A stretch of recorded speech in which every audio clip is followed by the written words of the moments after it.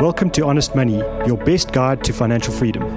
I'm Warren Ingram, the author of a few best-selling books, and I'm also an award-winning financial planner, and I've helped thousands of people on their journey to financial freedom. I'm not here to tell you what to do, but I am here to share my experience and the best ideas that I've learned, and I hope these ideas help you on your journey to financial freedom. Honest Money is proudly sponsored by OUTsurance.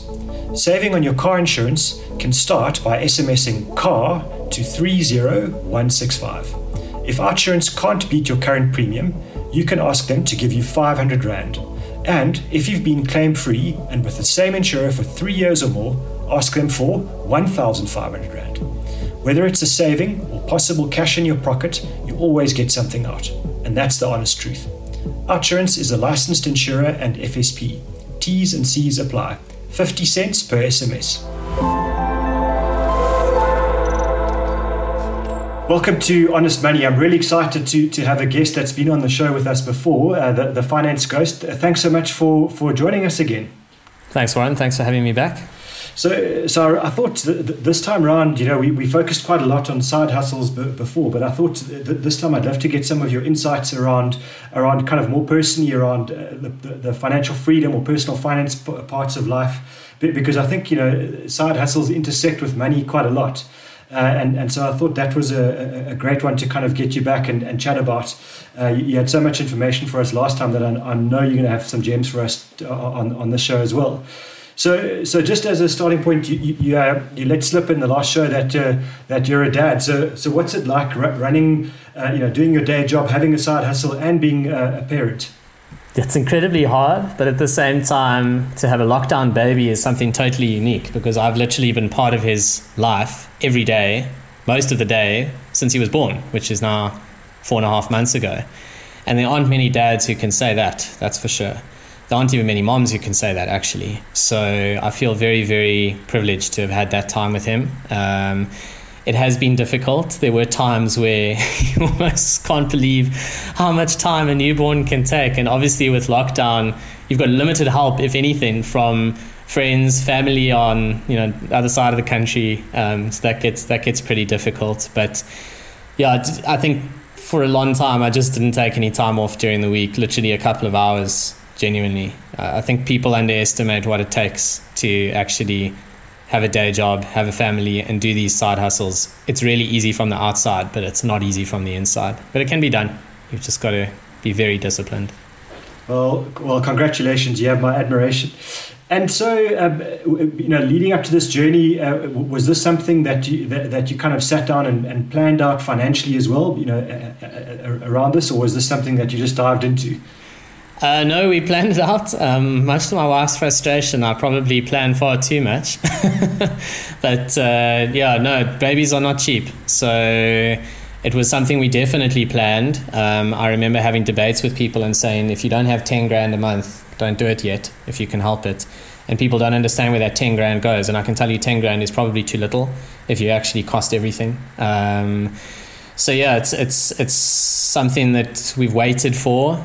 We've been married for over 6 years now, so we didn't just dive straight in. And I'm glad we did, although it would have been fine if we hadn't. I mean, I think you make it work. You always make it work. But yeah, there are certain things that do make it easier. When you're not counting every penny when you're going to the doctor, or when you need to buy supplements, or when you find yourself needing to buy baby formula and you had no idea what that costs until you actually see it. And that's my biggest heartbreaker of the lot.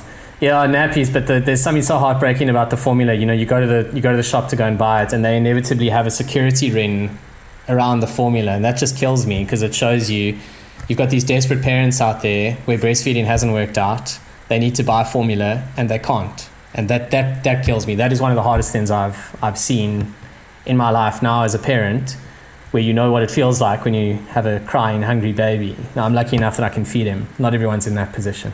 So, yeah, there's some scary things in this world.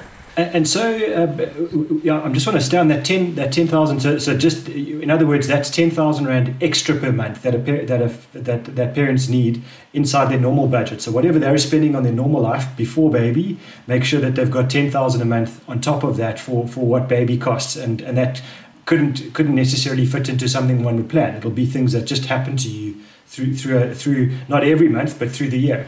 Yeah, and a lot of it is annuity. A lot of it is going to happen whether you like it or not. I mean, either one of you is going to stop working or you're going to get childcare. And stopping working is much more expensive than getting childcare. So any childcare is going to cost you at least $4,500-5,000 a month. People who have nannies are paying 6,000 or 7,000 rand a month. You can see how quickly you get to 10. It's extra medical aid costs. It's silly things like gut health drops that you put in the formula. That can be 250 rand a month very quickly. Nappies, everything, just furniture for the nursery. I mean, if you actually were to think about it financially, it makes no sense. But obviously, that's not how you assess, whether or not you should have a baby, because it's the greatest thing you could ever do. So it's more about planning for it and actually not being shocked then when it costs what it costs.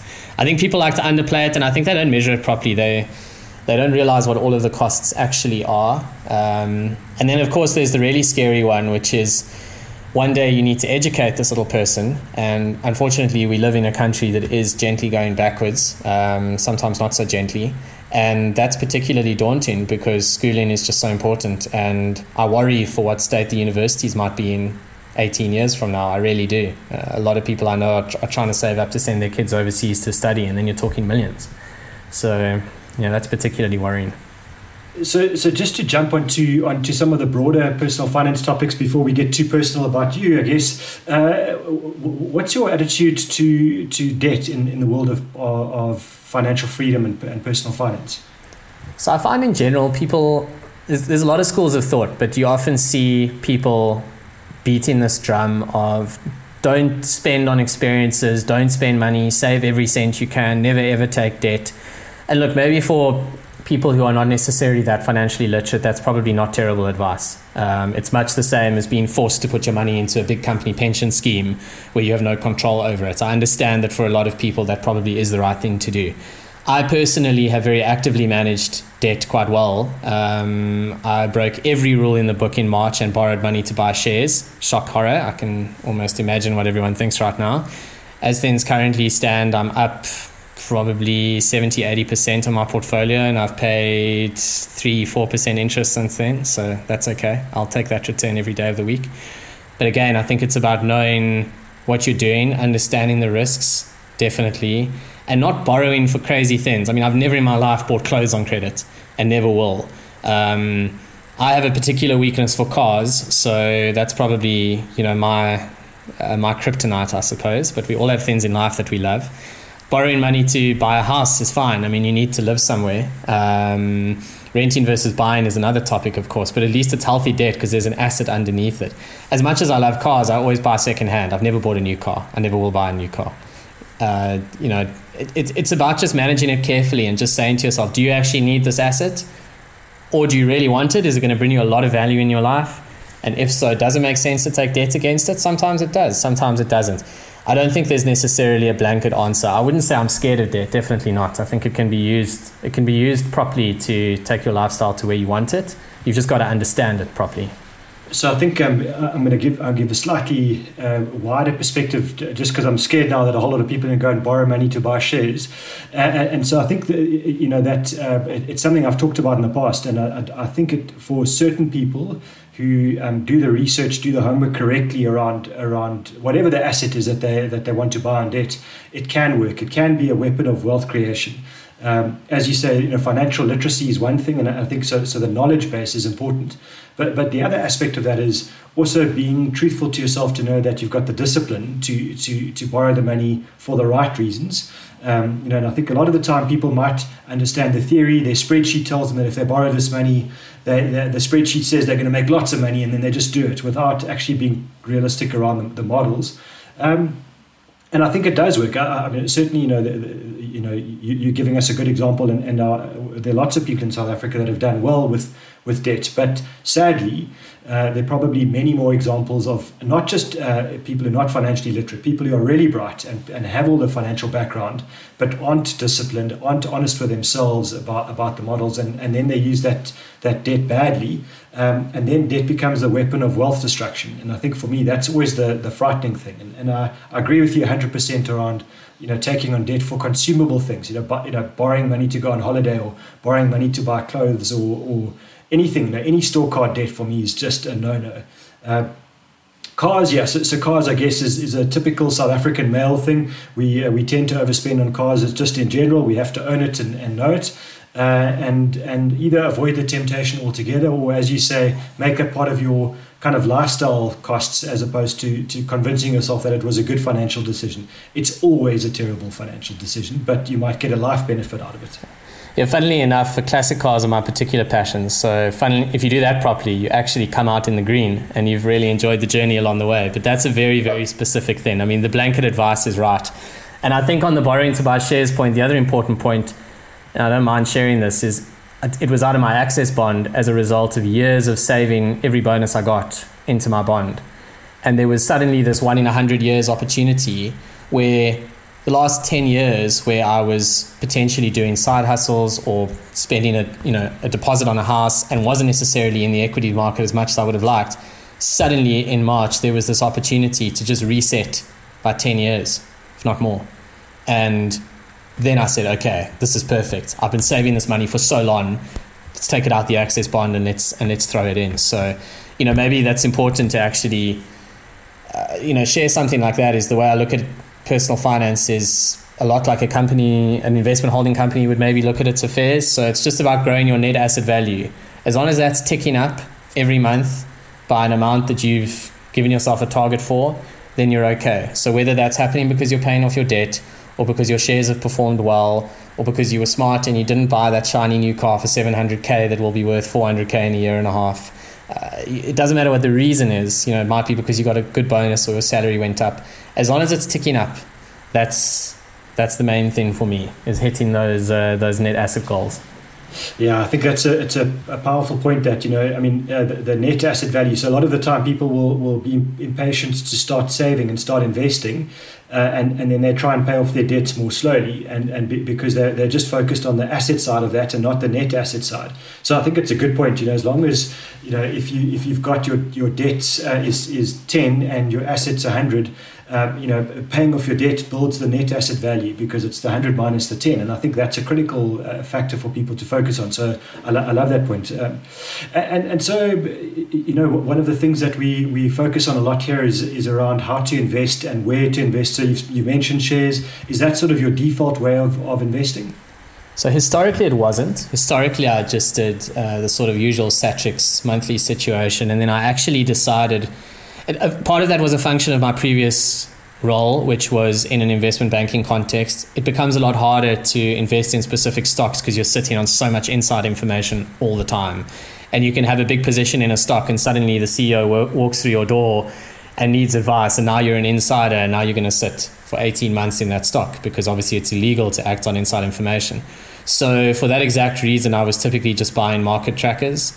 Only this year, I decided to actually get more active with my money and have a bit of fun with it as well. So I opened an Easy Equities account, which is brilliant. I mean, everyone talks about it and it's for a reason. It just works. It really does. You can't trade on it because, the platform's not always reliable and it doesn't have live pricing. But in terms of wealth creation and investing, it's probably unrivaled. So I started doing that. Then I started dabbling in some offshore stuff as well. So I buy a few tracker funds as a nice underpin for the portfolio. And then when I have a reasonable amount of conviction on a company, and I don't spend a million years analyzing each one, because if I'm investing a few $1,000, by the time I've spent 20 hours analyzing that company, I should have spent that 20 hours mowing people's lawns and I would have made more than I have actually invested in the company. So some of it's gut feel, some of it is deep analysis and a combination of trackers and specific companies. I must say I'm a big tracker fan, because my individual share picks over my last 25-year career haven't necessarily worked out as well as my tracking calls. I'm always happy to have the trackers in my portfolio. So I agree with that 100%. And so what's your biggest personal finance mistake? One of the startups that I got involved in, I invested too much initially without knowing if the thing was going to work. And I've never really recouped that money. So I would say that's probably the one mistake. However, it's actually picking up again. So I think there may well be light at the end of that tunnel, funnily enough. Outside of that, I've never bought, like I say, brand new shiny German cars and walked a 300,000 Rand depreciation road. I mean, there's just no coming back from that stuff. It just destroys your net worth horribly. I've been lucky. There's one thing. I bought property in Johannesburg when I lived there, which was a bad move. It was a flat. I kind of grew up and everyone tells you, buy property. This is how you make it in life financially. This is the sign of success. So off you go as a young 22, 23-year-old just starting your professional life, and you buy your first flat and you think this is going to be fantastic. And unfortunately, as I will now tell anyone willing to listen, unless you are going to hold that property for probably a decade, or you have bought in the greatest bull market known to man, which we are currently not in, you're just not going to get the money back on the fees on the way in and the way out. Transfer duties on the way in hurt you so badly, and an estate agent on the way out. And by the time you actually work it out, you could have just rented and you would have saved money. So the house really just becomes a lifestyle choice. I always say to people, the house you live in is for your lifestyle. It's so no one can kick you out, and you can paint the walls purple if you want, even though you probably shouldn't, versus renting and moving every couple of years and everything else. And I think it's a decision that a lot of South Africans are currently going through regarding financial immigration, myself included, is do we hang on to our houses or not? Having said that, I've seen data that the house market's really picked up again thanks to low interest rates. So it seems like a lot of people are comfortable to buy and to carry on in South Africa, which is great to see. I think it's a great point to close on. From my perspective, I agree. I think a house is a great asset for the family, for your lifestyle. If you treat it as an investment, you might well be disappointed. But certainly, anyone who plans to live in a property, in the same property for the next 8 or 10 or 15 years, probably a good idea to buy. But if you're planning on moving every 3 years, be a happy renter. Well, Finance Ghost, thanks so much for joining us. It was a great show. I really enjoyed it, and I think our listeners will too. Thank you for listening to Honest Money. If you have any questions, you're welcome to reach out to me on Twitter. My handle is @WarrenIngram. Don't forget to subscribe. We're on Spotify and Apple Podcast. Chat soon. Honest Money is proudly sponsored by OUTsurance. Saving on your car insurance can start by SMSing CAR to 30165. If OUTsurance can't beat your current premium, you can ask them to give you 500 Rand. And if you've been claim-free and with the same insurer for 3 years or more, ask them for 1,500 Rand. Whether it's a saving or possible cash in your pocket, you always get something out. And that's the honest truth. OUTsurance is a licensed insurer and FSP. T's and C's apply. 50 cents per SMS.